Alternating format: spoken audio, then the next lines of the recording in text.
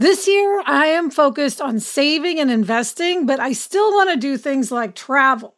NerdWallet lets you compare top travel credit cards side by side to maximize your spending, some even offering 10 times points on your spending, which means you could end up with a free flight or maybe a better hotel room. So what could future you do with smarter financial decisions? Compare and find smarter credit cards, savings accounts, and more today at nerdwallet.com. NerdWallet. Finance smarter. Reminder, credit is subject to lender approval and terms apply.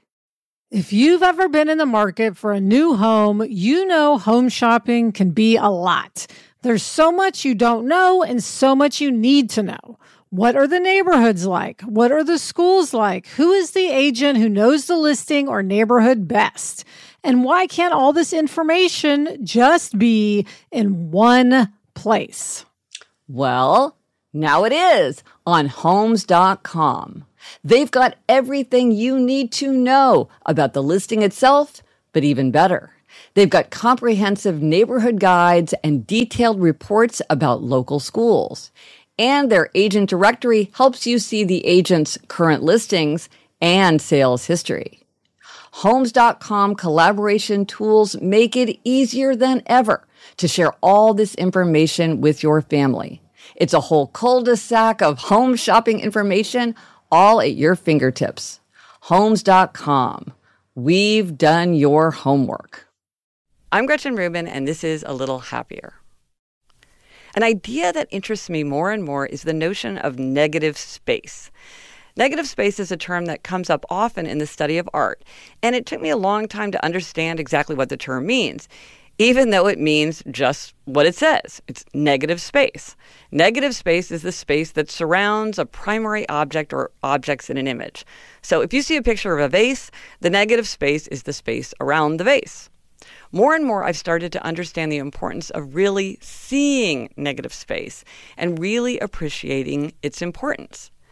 While it's easy to overlook negative space because I'm focusing on the vase or whatever, I shouldn't dismiss it. And I've also started to think about negative space metaphorically.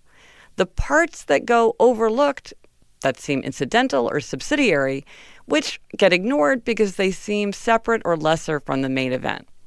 So for instance, when I go to museums nowadays, I often think, why don't they do something interesting in the restrooms or in the elevator or in the stairwells? This is the negative space. It's not the real space of the museum, but it's still there. It's still an opportunity. Just because it's negative space doesn't mean it doesn't count. My daughter Eleanor and I just went to the Wizarding World of Harry Potter, which was amazing. And one thing I really admired about the theme park was how well the negative space was used. Just about every aspect of the experience was transformed in some kind of Harry Potter way. For instance, when we were waiting to take the elevator for the Escape from Gringotts ride, the elevator had all sorts of fun, spooky things written on it. It wasn't just an elevator and an elevator indicator. There was something really interesting happening with that sign. But it's surprisingly hard to remember the potential of negative space. And I saw this very challenge unfold in front of my eyes at the Wizarding World. In case you don't know, the Wizarding World is divided into two separate parts that are connected by the Hogwarts Express train.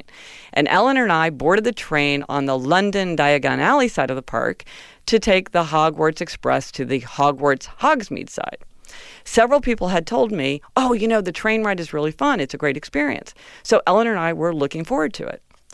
We got into a train compartment with another family and the train started. It turns out that the appeal of this ride is that you see the projection of a landscape going by the window with all sorts of creatures and characters appearing in view. Eleanor and I were eagerly watching, but my view was blocked because the guy sitting next to me was leaning forward and looking at his phone. He didn't seem like a disengaged or inattentive guy. It wasn't that. It was just that he figured, this is just a way to get from one side of the park to the other, so I'll zone out. He thought he was in negative space, an unimportant space between two spaces that mattered. And he didn't realize that he was actually in a ride that had been carefully designed to be engaging. And because he didn't realize that there was anything for him to enjoy, he didn't realize what he was missing, and he didn't realize that he was preventing me from enjoying it either. I experienced this kind of negative space realization myself when my daughter Eliza was small, when I took her to nursery school on the bus.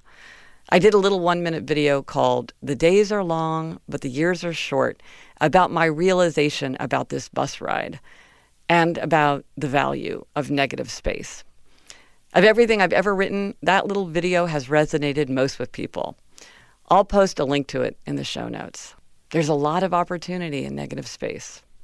I'm Gretchen Rubin, and I hope this makes your week a little happier.